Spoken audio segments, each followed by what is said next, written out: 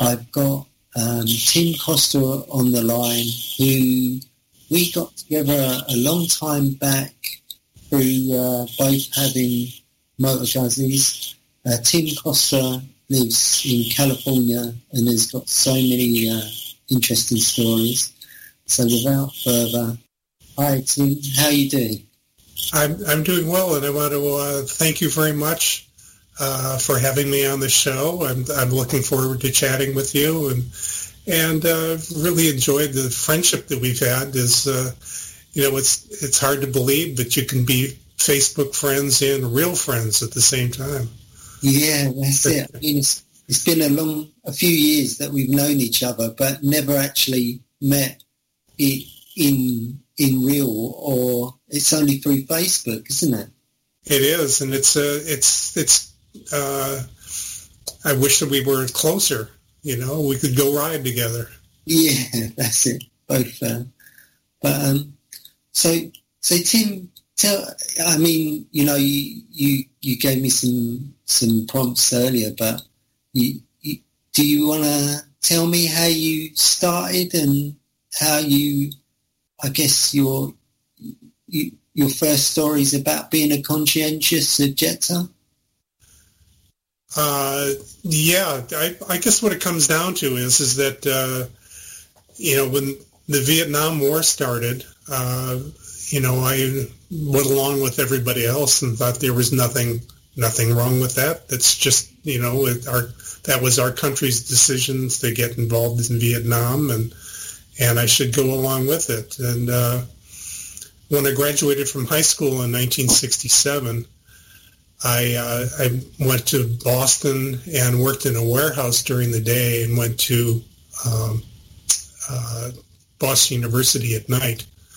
And the reason I did that, this is aside from the whole conscious objector thing, but the reason I did that is I did very poorly in high school, and no college would accept me. I did so poorly, but I had good SAT scores, and I had the ability to go to college. It's just just that I wasn't a very motivated student. So when I found out you can go to college at night, then you don't have to apply to that. You just sign up and pay for classes. I got a job in the warehouse and went to Boston University at night. And after I did that for a while, I got straight A's in school, and then I applied for college and got in. And the warehouse was a good experience for me. And my best friend at the warehouse had just recently come back from a tour duty in Vietnam. So we would go out every lunchtime. The warehouse was right next to a place called Washington Park.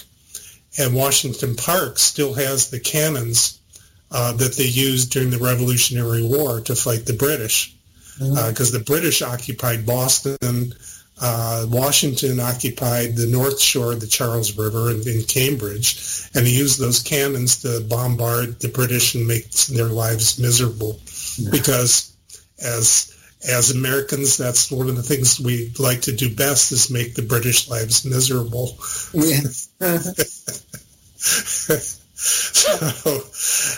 So, and he told me what it was like fighting in Vietnam and how insane it was, about how his M16 rifle would break down at the slightest, sign of dirt or water or whatever, and they finally gave up on it and took a North Vietnamese soldier's AK-47 and used that for the rest of the war, because it used basically the same bullets, and he said they had all the bullets they needed, but it never broke down. He said, but their job was to get onto a helicopter, fly to battle, and fight. And then when the fight was over, they would all pile back into the helicopter and fly back. There was no, traditional war in the sense that you were achieving territory or trying to hold territory. It was all about how many bodies there were on the ground, and after the battle, they would go and they would count up all the bodies, and that would be it. He says he just thought the whole thing was completely insane, And at the end of probably 4 or 5 months of these discussions, he made me promise not to go.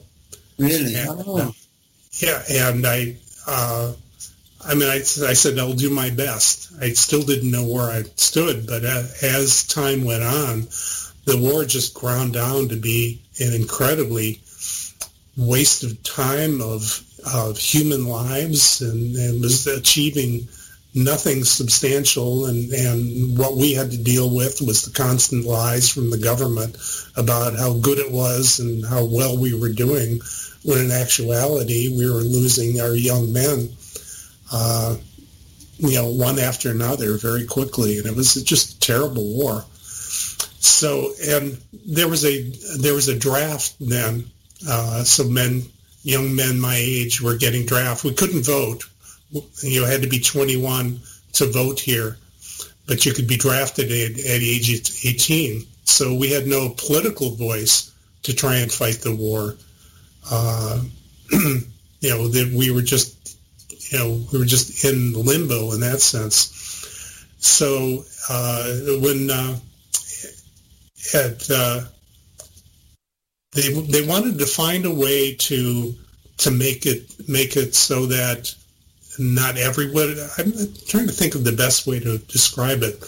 They wanted to make the lottery they wanted to make the draft more fair, so that not everybody thought that they were going to go, that some people could escape the draft in some manner. So they established a draft lottery in 1969. And the draft lottery, they drew lots according to what your birthday was. And you were given a number according to your birthday. So if you were maybe January 12th, you would be number 343 out of 365. Yeah. And I'm not even sure if they put February 29th into that. And they did this on national TV. And the first lottery number they drew was September 14th, which is my birthday.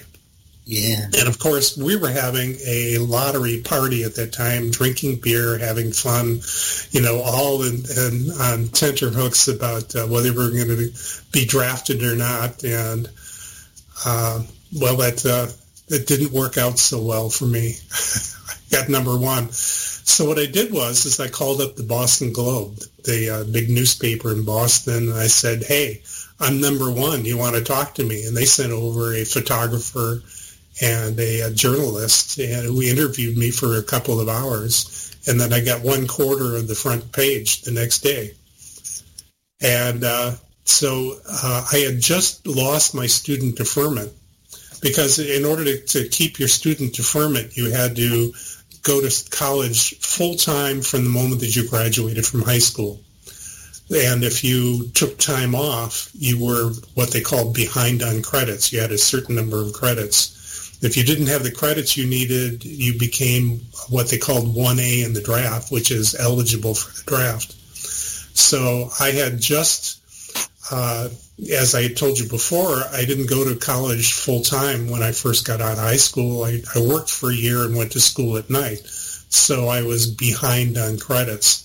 And I had applied for a student deferment, which they gave me for a while, and then they rescinded it and sent me my notice that I was now eligible for the draft. And that was a week before the draft lottery, and several days after that, my draft board sent me a notice that I had been drafted, which I threw in the trash.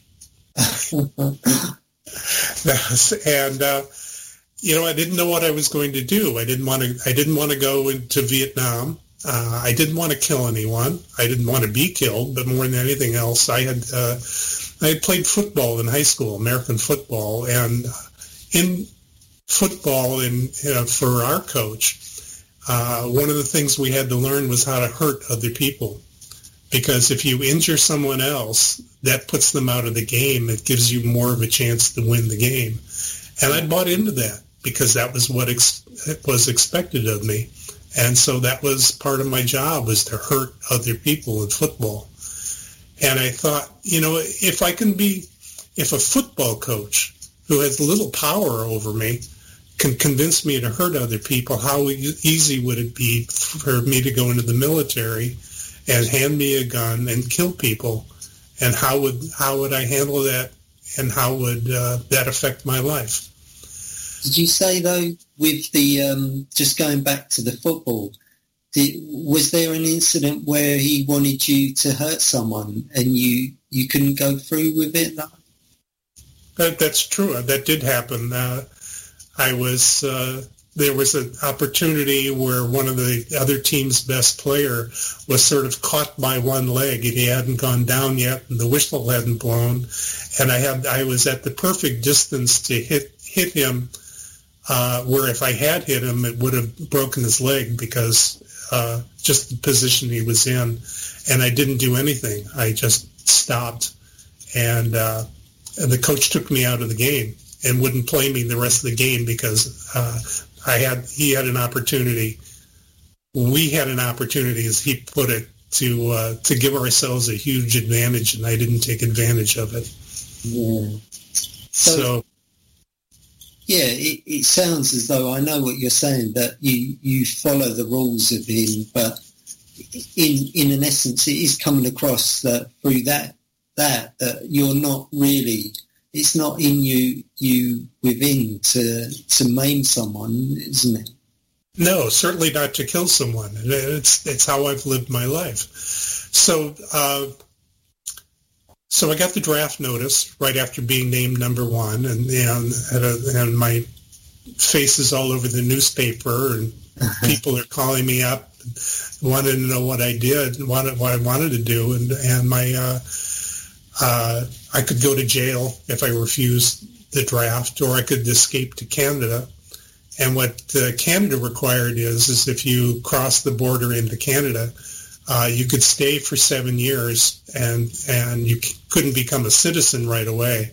You had to give up your American citizenship at the border and then live in Canada for 7 years and not smoke marijuana or get in trouble or do things like that. And, 7 years without marijuana or American citizenship, I figured, well, maybe that's not such a great idea. And so my parents were living in Paris at the time. My father had been transferred to Paris. He worked for an engineering company, and he was the manager of their European division. And so they were living, of all things, around the corner from the Georges V Hotel in this nice apartment, and I thought, well, let's try France. So I read up on what the rules were, and France would accept you if you were wanted to get out of the draft in the United States, and you could live in France. And after 7 years, you had to take a test and tell them how much you liked their wine and their women and France itself and their food. And if you liked all of those things, then you become a French citizen. I thought, well, okay. But the other thing I learned is that there were three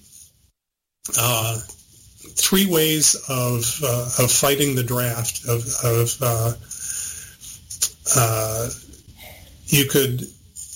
You could ask for a reconsideration of your draft notice, and you at the local draft board, and you could also do that at the state draft board. You could appeal it. It was an appeal process, and you could appeal to the national board. Now, each of those takes 6 months. So if you appeal their decision, as they said, they had made me 1A draft eligible. If I wanted to appeal that, it would take me 18 months. They said, but in the fine print, if you're outside of the country, your appeal time is doubled. So that would mean I would have a 1-year appeal time at the local level, 1 year state, 1 year at the national. So that would delay the process by 3 years. And I thought, well, live in France for 3 years and run down the appeals, and by that time the war will probably be over. And so I thought, as a legal delay tactic, that would be the smart thing to do. So I flew to Paris, and on Icelandic Airlines, which was prop jet airplane back then. It was 16 hours in the air, 8 hours to Iceland, another 8 hours to Luxembourg, and then another 6-hour bus ride down to Paris. And the Icelandic Airlines was just full of marijuana smoke. Everybody was smoking on the plane, and then the attendants came through afterwards with a bag to collect it all, because you didn't want to be caught by the Luxembourg authorities with those things. So it was a 60s party plane, and it was $180 round trip, New York to Luxembourg. Which was, even back then, was not a lot of money. It was pocket change almost to get to Europe. And then, so I arrived in Paris, and my parents were very pleased to see me. They didn't have room for me in their apartment, but they did have a room on the top floor, the 8th floor of the building, which was really designed for maids or au pairs. So I lived in this unheated room on the 8th floor, along with with about 15 au pairs up there, and it was quite an experience, Paris is so much different from the United States. It was in order to get up there, I had to use a rope elevator. You pulled yourself up on a rope, and then when you got to the top, you turned a light on, which is on a timer, and hoped that you could get to the door and get the key in before the timer went off. And then the bathroom was the Turkish tray. You know what I'm talking about? No. It's just a ceramic tray on the floor with 2 foot pads. Oh, yeah. Yeah. So you don't want to go in there in the dark because you want to be able to find the foot pad. So I would go to sleep at night. And then I hear the click go on as one of the other residents would click the light on, and then the running feet of and then get to the door, and if they didn't get the door before the light was on, you'd hear Scheisse. and then the slow walk to try and turn the light back on and make it again so that you got in before the light went off. So basically we were those poor girls were training for the Olympics up there. So while I was there, I applied for a conscientious objector deferment, and my mother wrote a nice supportive letter, and I was there from December to probably March, and the draft board wrote back and wanted me to come back and do an interview to see if they would give me the conscientious objector deferment or not. So I came back. I came back in March and had some time, and I had met a girl from Amsterdam on the plane, and she had decided that she talked me into hitchhiking across country to California and back while I was waiting for my interview. So we did that. We got 2 rides across country, one from Boston to Albany, and the other we got picked up in a Volkswagen bus. The owner had a mattress in back, and he needed help with somebody who could drive and had enough money to pay for gas. And we had a great trip. We went to San Francisco, stayed in Berkeley for a while, and then in San Francisco, and then hitchhiked back. And aside to that is that I should have studied. The United States is a big place. Yeah. I mean, it's 3,200 miles across, and I should have studied my geography better before I went out west, because we hitchhiked back, and the first ride we got was from a guy in a 1956 Dodge pickup that was primer gray, that had a full turn of free play on the wheel.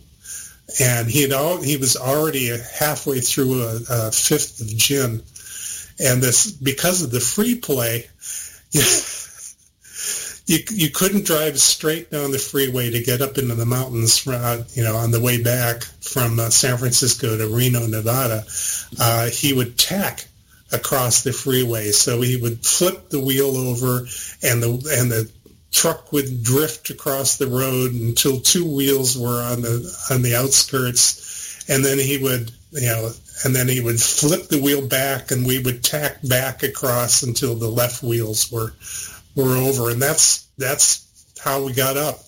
And at the end, he gave us a little money, and we slept out in the sagebrush and walked into town in the morning. And I got picked up by a man who wanted to know if I had a driver's license because he bought cars from gamblers who thought if they just had a little more money, they could still make it big. So he had 6 cars and wanted somebody to drive one of them for him to Boise. And I thought, well, Boise, Iowa, that's on the way, and said, sure. Well, Boise's not in Iowa, which is on the way. Boise is in Idaho, which is 8 hours north. Oh, wow. And when it's the middle of winter, you don't want to travel 8 hours north. So, but when we made a left turn at Winnemucca, Nevada, and turned up into the desert, I realized that I had made a mistake. And I've been a better student of geography ever since. Yeah. But I have one story before I get back to that is that this the guy that drove us up, he was older, great hair with a beard, thin and wiry, with a chambray shirt. It was like a blue jeans shirt and blue jeans on, cowboy hat. Just this old rancher from Nevada. Yeah. And years later, I was at a conference in Washington D.C. And I went down to the bar and had a scotch, and there I was just sitting enjoying a single malt scotch, and the guy next to me said, "That was quite a ride, wasn't it?" I looked, and it was the same guy, dressed in a suit, same gray beard, same gray hair, looked exactly the same, and he laughed about how scared we looked as we drifted our way up into the hills. And so we had a good conversation. He wanted to know what happened to the girl, and what happened to me, and what happened with the draft lottery, because I told him about that. And we had a good time. And afterwards, as I turned to go, he tapped me on the shoulder, and I turned around, and he said, "You'll see me one more time."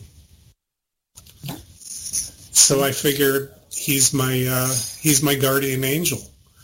I have an alcoholic guardian angel. So,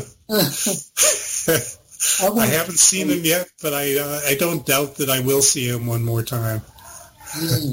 So I came back east, went down from my conscientious objector interview in New Jersey with the local draft board, and they asked me a lot of very, very tough questions. And the remarkable thing is that only 3 weeks before that, there had been a Supreme Court decision.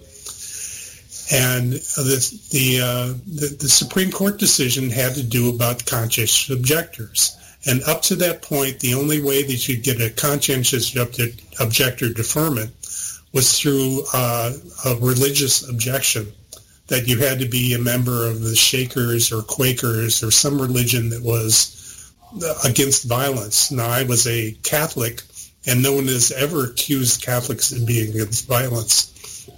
So I didn't stand much of a chance on that, but the Supreme Court had decided that because of the separation here between church and state, you couldn't deny a conscientious objector for moral objection to war, and only a religious objection. You had to accept conscientious objectors for moral or religious objection. So that was only 3 weeks before my interview, and the draft board at the national level had not sent any updates to the local board as to how to handle this. So the local board was completely on their own as to how to handle my moral objection to war. But they did ask me a lot of tough questions, and I enough that I'd rather not go through that experience again. Yeah. But at the end, they asked me, and they said, have you ever made your views known publicly? I said, well, yes. Here's my press clippings from the Boston Globe. And it was like that was the magic ticket. It was like Willy Wonka and the Chocolate Factory's golden ticket. You know, it was like I had made my views publicly about how I was against the war and how I was going to leave the country, and I refused to go to Vietnam, and I didn't want to kill people. And, you know, for them, it was a bureaucratic boon for them because they had something on paper that they could give to the state board, which could give to the national board, that they could put in my file. And they could say, why did you give this person a deferment and not that person? They said, well, he's made his views known publicly. What could we do? You know, and that was it. So I did a few months in a hospital in Mass. You had to do alternative service as part of your conscious objector. So rather than going into the military, you had to do 2 years into something like a hospital. So I went to work for the Massachusetts General Hospital, ended up working for a colonel who hated me because I was a conscious objector, a former colonel. And so I, you know, he had me doing every horrible job there was. Anything that had to do with excrement was my job. And I had to get up at 3 o'clock in the morning in order to do it. But what he didn't know is it wasn't the military. It wasn't tied to that job. I could go to do any job. So my wife at the time convinced me to move with her to Minnesota, where there was higher wages, lower cost of living, and a lot more opportunities. I didn't understand that. Sorry. Oh, was that you? That was my phone prompting me. Oh. Even if it's off, it tries to interrupt. So yes, she's not the first person to tell me that they didn't understand me. No, so I ended up in Minnesota, and I did my 2 years of alternative service there. And I went to work for a purchasing department in a Catholic hospital, and after 3 weeks, they made me supervisor.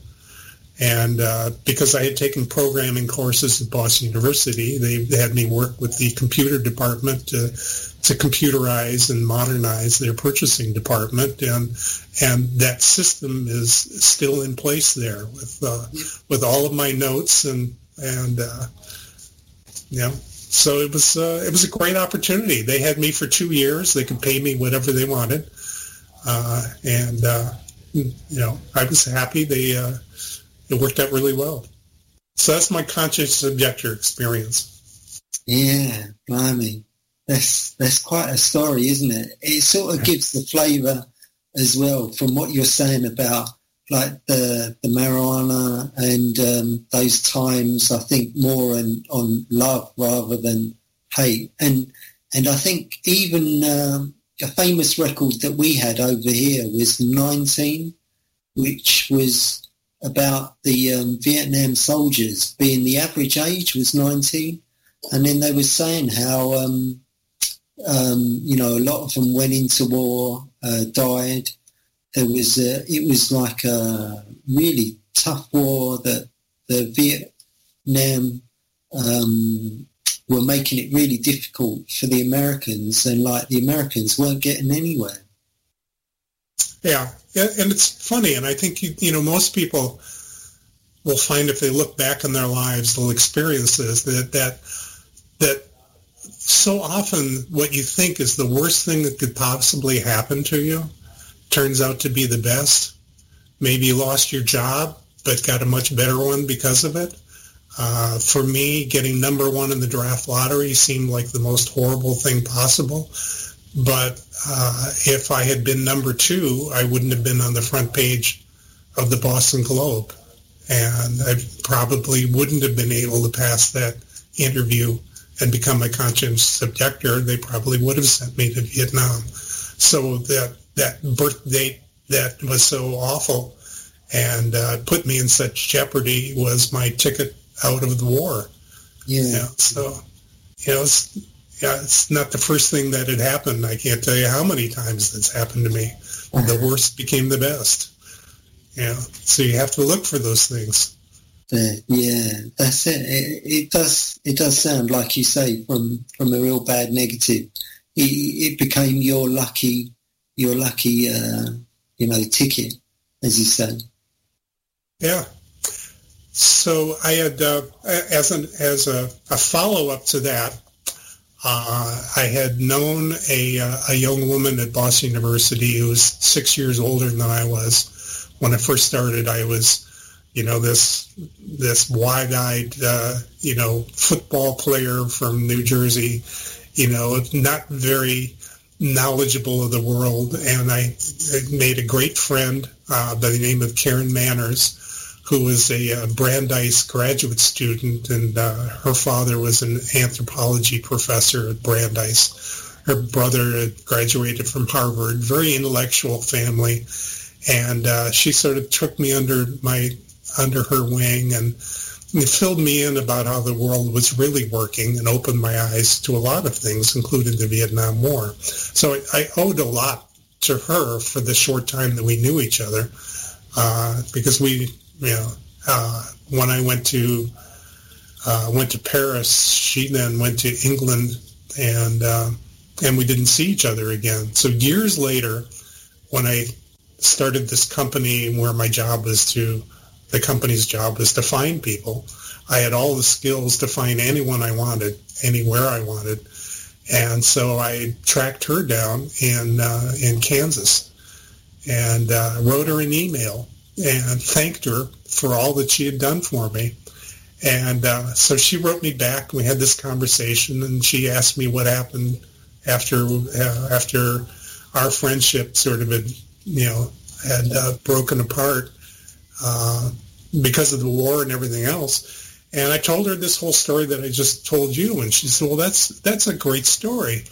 She said, I asked her what happened to you, and she said, I met with Ram Dass, the famous guru out of California, and he had suggested that I needed to find myself through religion. So I moved to London and joined a cult, and she was with this cult in London for a number of years, called the Process, or if you know anybody from that period, they would remember them. They wore black capes and silver upside-down crosses.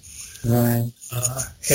So she became part of the inner circle, and eventually married someone who from that, and they escaped the cult, and came back to the States, and she finished her PhD and is now a history professor.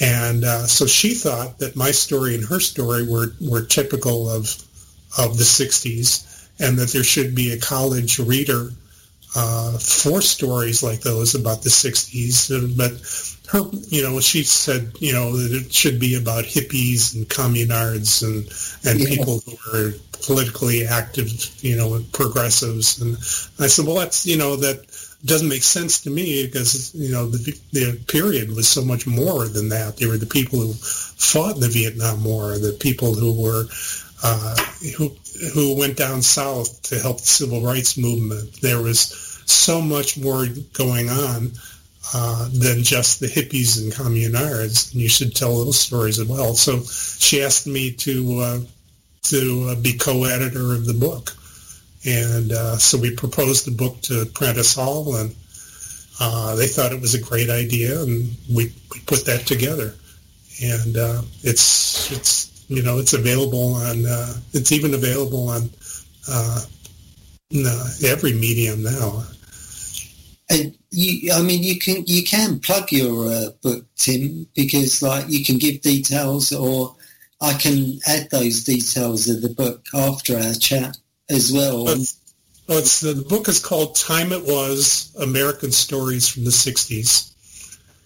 And the cover is inspired by a 60s rock poster And the woman who did it is a famous artist for movie studios down here, and is heir to the Ghirardelli chocolate fortune. She's one of our neighbors. So, but I met so many amazing people. And one of the first person we got to write for us was Crash Coe, who was a Vietnam helicopter pilot who was shot down 7 times. And it took me a while to track him down because he didn't want people to know who he was or where he was. And I asked him to write, and he agreed if only we would also write about his brother who was killed in Vietnam. So the first story in the book is Wayne Coe's story about his Vietnam experiences, and the second story is his brother's story that I used his letters home to build a story about him, to let people know what he was like and what a tragic loss it was to lose him. And that's you sent me those pages of the book, and reading that, it hit home, how he explains about some of the times when he was shot down and going down and the injuries. It was pretty horrific. It's I've got real sympathy for those, being so young and going through what they did. Yeah, it was a scary time. I mean, it was fun. I mean, the 60s were fun and exciting, and there was drugs, and there was girls, and there was no AIDS, and STDs were extremely rare, and it was just the things to worry about were the biggest things to worry about was Vietnam and pregnancy. It's not like today where there's 1,000 more things to worry about, especially in the middle of a pandemic. That's it. But it was a fun time, and it was like this gigantic party, the entire period is like with great music and great fun and great parties and really, just really interesting. The world was changing. I went to, as an example, I went to a concert in Central Park, June of 1967, and the group was called the Young Rascals. And so they had this amphitheater set up with these folding chairs, and everybody came in and they wanted to listen to them. So I called them the typical stand and strum 60s bands, from the early to the mid 60s, and the warm up group was Jimi Hendrix. Oh, right. Yeah. So this was his second concert back in the United States after he'd been in England, and he completely blew us away. I mean, no one had ever seen anything like that before or heard anything like that. It was an electron. It was, the entire concert was electrified. Everybody in it was on their feet and completely astounded. And after he was done, he and his group came off the stage, and everybody that was in the audience just started filing out because there was no point in staying for the Rascals because we had just seen the world change. Yeah. And that was, Jimmy was the support act, and they was the main... Yeah, the Jimi Hendrix Experience. And it was 6 months later that his first album came out, and I bought it immediately and played it for everyone I could, and no one wanted to listen to it because it was too weird. And now I hear that same music at the grocery store. We've played so much now. Yeah. Now it's elevator music. Oh, right. Oh. And you've got another interesting story as well. You sent me the picture of the person wrapped in a duvet as well. Was that was another concert?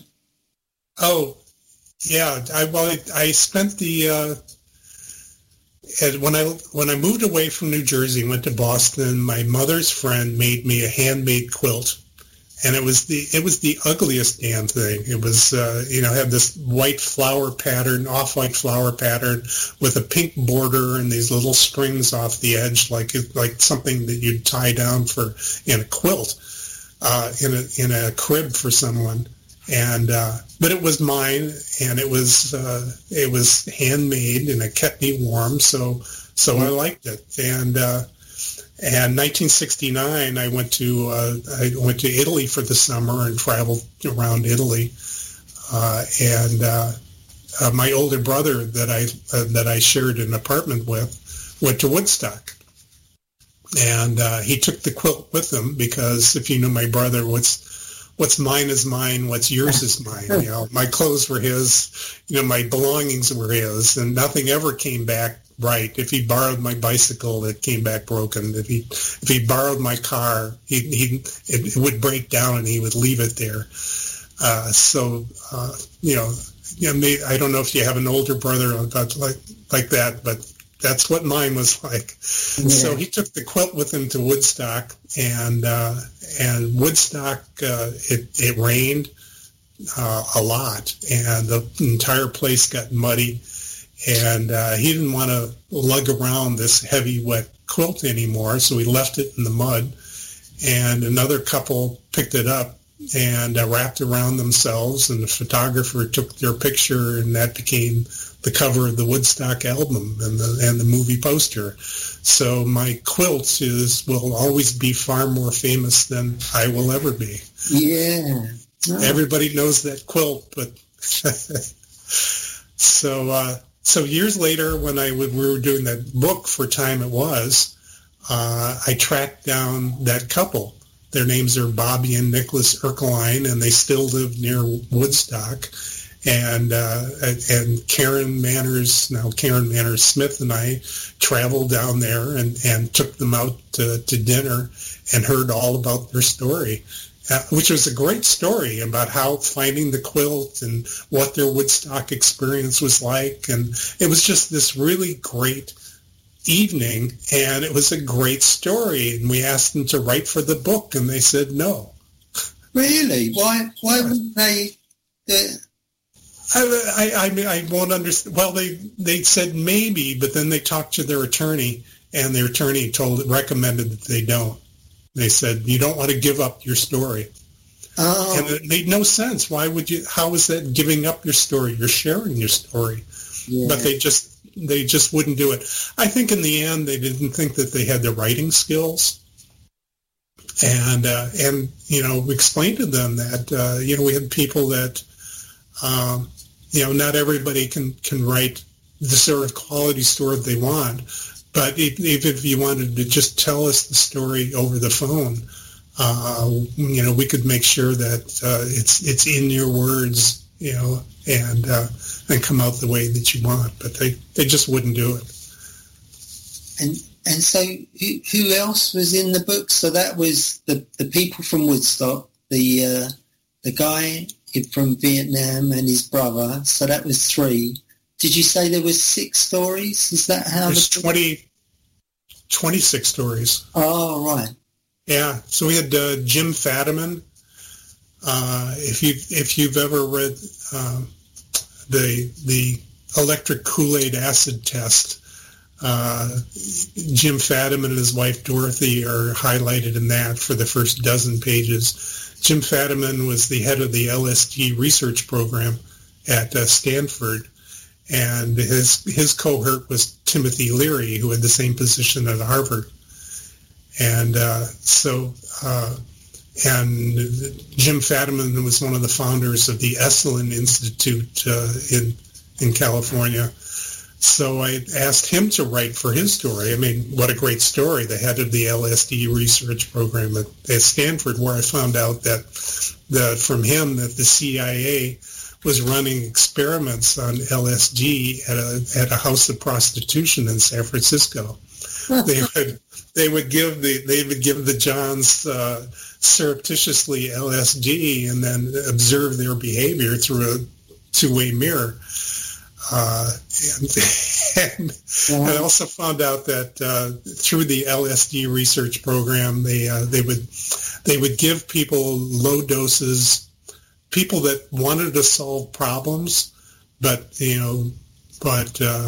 didn't know how to get past the brick walls that they'd run into. Yeah. So they would give them low doses of LSD and then, help them through the process of finding out what the solution is. And these were some of the most creative minds on the West Coast at the time. And some of those people are now, the people who founded Apple and Microsoft and and really the origins of the personal computer came from breakthroughs under LSD. Blimey, I didn't know that. Yeah. There's a book about it called What the Dormouse Said. If you want to, that tells you all about that program and how many great things we used came through that program. Yeah. So that was Jim Fadiman. My wife and I went and visited he and his wife, and his wife used to date the man who wrote One Flew Over the Cuckoo's Nest. Oh, that's a brilliant film. Yeah. So that was and Jim Fadiman met her through him, and then they. Then Jim and Dorothy got married, and so we went up there to have dinner, and my car broke down along the way, so we didn't get there till late, and so we ended up being there like at 10 o'clock at night, and Jim Fadiman cooked us eggs and toast while we talked for hours and drank wine, and it was just really fun. And then we had to fly back to L.A., and then a couple days later I had to fly back to pick up my. And the woman next to me on the plane asked me where I was going, and I said, "Well, I have to go back to Jim Fadiman to talk to him for a little bit." And she said, "You know Jim Fadiman?" I said, "Well, I do. And he made us dinner the other night." "You had dinner with Jim Fadiman?" I said, "Well, yes. He made us eggs." And he said, "Jim Fadiman cooked you eggs?" And I said, that's what I called out. I said, "Yes, he did. And toast." So apparently he was a lot more famous than I realized, but he's just a really great guy, and he's become a good friend. And that's been the process. Is another story is the story of Sam Lovejoy, who came back one day from a trip out west to his little town in Massachusetts, and there next to his farm was a 500-foot weather tower. A 500-foot tower that's good size. Yeah. And so he started asking around about what the hell this thing was really for, and found out that it was from the local power company, the New England Power Company, who was planning on putting in a nuclear power plant in his town. And so we started reading up on the type of power plant it was, because he was, he had an engineering degree. He made his money selling marijuana, but he had an engineering degree. It's the 60s, Yeah. So Sam Lovejoy, reads up and starts interviewing people about the dangers of, nobody had any idea at that time, this is in the late 60s, that nuclear power was dangerous, or that could cause problems, or there could be meltdowns or leaks of radiation. And this is just a small town in western Massachusetts, and they're going to put this gigantic power plant in the middle of the river, in the middle of town, and everybody was, the only thing they thought was it was going to give them lots of jobs. And he couldn't get anyone to listen to him about what the dangers that he discovered was. So he didn't tell anybody what he was going to do, but he went out one night and with some large tools, and there were 5 stays, some cables that held this tower to keep it from swaying. and he removed the stays, and he said it was the scariest thing possible because once he'd unbolted these, 5-inch thick cables, they snapped up and almost took his head off. So he had to, unbolt it at the time, and it was just creaky, and then just do the last bolt and watch the thing, climbing up into the tower. And he says it sounded like the end of the world. It was so loud, and he thought everybody would come running, but nobody heard it. So he removed 4 of the stays, and at that point the tower just came crumbling down. And he then hitchhiked into town, and he got a ride from 2 policemen. And he turned himself in at the station and handed him an 8-page manifesto as why he had taken that down. And that was, of course, they arrested him for destruction of private property, and ended up going to trial. And during that trial, he had people like Howard Zinn speak for him, and he had witnesses that were like one of the designers of the General Electric nuclear engine that they were going to run to this plant, who talked about how dangerous it really was. Yeah. And as a result of this trial, he was able to tell the people in town just how dangerous it was, and how the last thing they wanted was to have it. And as a result of his explaining why he did this and why it happened, they declared him innocent. Oh, right. And that ended that kept the plant from coming into town. And that was the beginning of the nuclear, the anti-nuclear movement was started with that tower. Now, he was asked by Hollywood to do a movie about that. He'd been asked to write books about that, and he wouldn't do it for anyone. He said it's my story, and it's going to stay with me. And I thought, well, let's take a chance and see if he'll write for us. So as a lead up to this, I had been, years before that, I had a house in Minnesota that I completely redid like you did. Redid the floors, took all the paint off the old oak around the house. And, at one point the entire house was in disarray, and my wife had told me that this is one thing you don't want to do. She said, do not touch the upstairs bathroom. I said, fine, I won't touch that.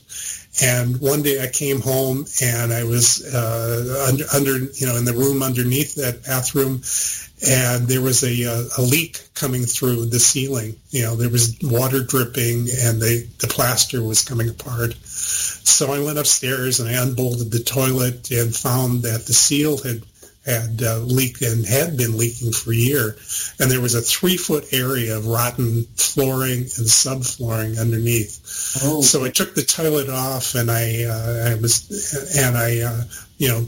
chopped out all of the wood and the subflooring, and it was the old style piping. It was lead pipe, and of course, and it's, I'm in the middle of all this, I've got my head over this lead waste pipe and, all this debris around me. And at that point, my wife came home and just absolutely blew up that. So I had to cut out a new piece of subflooring that I had to cut out exactly according to the area that I had cut out, which was an uneven, and get that hole exactly right. And I had to do it like 3 or 4 times before I got it right.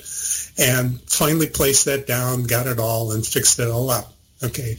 Now back to the story of Massachusetts. We go and visit Sam Lovejoy, who's now a lawyer in Massachusetts, because Harvard was so impressed with his job of defending himself in this case that they gave him a free ride to law school. Blimey. They accepted him in law school and paid for his tuition without his even applying. So now he's an attorney. He's this country attorney in Western Massachusetts with this nice house that he's renovating. And as we go in and we're talking to him, and he doesn't know us, we don't know him, but we wanted to talk to him wanted to ask him to write for this little book we're doing about the 60s. And he takes us around the house to show us what he's doing. We go to the second floor, and there is a toilet sitting on the floor next to this big hole where there's a bunch of rubble, where the subflooring and the flooring had been taken out because it was all rotting. and I said, cutting that plywood out to fit that hole is going to be a bitch. He looked at me and he said, yeah, I've done it 5 times already. I haven't done it right yet. So I gave him a few tips on how to do it right. And he looked at me and he said, anyone's had their face down a lead waste pipe for a couple hours trying to get things like that. There's somebody worth their salt. I'll write for you. So he did. So the final story in the book is Sam Lovejoy. I think I titled it "Somebody Has to Do It," because that's how he felt. No one would take any action. No one would do anything. So he took down the tower and did everything that ended up with keeping that power plant and starting the anti-nuclear movement in this world, because he didn't see anybody. He didn't have any choice. No one else would do it. That was really courageous. But also as well, did you say he had an 8-page an 8-page manifesto. Yeah. So that when he's pre-prepared as well. You were breaking up. I didn't catch the question. So I was just sort of recapping and saying that in essence, he was really brave to do what he did, but he sort of went into it in a way that, preparing that manifesto, he was sort of geared up for it. Yeah. Now the book is available on Kindle now. I think it's like $5 or $6. The publisher told us they were going to publish the book for $13, but instead they brought it out at $33. And then I think every time they sold a copy, they raised the price. So I think it's like $60 or $70 now to buy the book, which is ridiculous. When I buy it for my friends, I buy it used. So, but it's available on Kindle. And so you can get it on Kindle. So same again, either if you want to give something that will sell the book in the sense of how they can find it, or I can add those details to the end for you. Yeah, that'd be great. I mean, I don't make any money from it at this point. So if people want to read it, they want to buy it, I recommend the Kindle version because it has everything in it and it's inexpensive. But there's a lot of really, really great stories in there. And also you tell them as well. And just, so we're going to be coming up to the news soon, Tim. And I'm sure you've got loads of, loads more stories in you. But if we come to an end now on this recording, and then I'll add those details, and maybe we can come back with some more. Okay, it'd be fun. I have to go and meet my brother for our bike ride. All right, so I'm going to go get my bicycle gear on. Yeah. So let me just end the recording now, and then I'll say thanks very much for being on the radio show, and maybe we can continue with some more stories.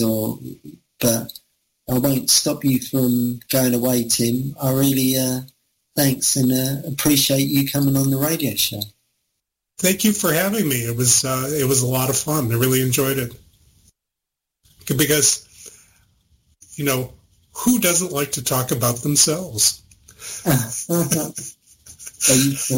Great stories, Tim. Thank you. It was great talking to you. It was very, very nice finally getting a chance to chat with you. Yeah. No, I really appreciate it, Tim. Thanks. See, Facebook friends can become real friends. Yeah, that's right. All right, take care. And you as well, Tim. That's lovely. Thanks a lot. Stay warm and safe. You as well. Stay safe in these COVID times. You don't have to worry about warm. I'm in California. Yeah. All right. Take care.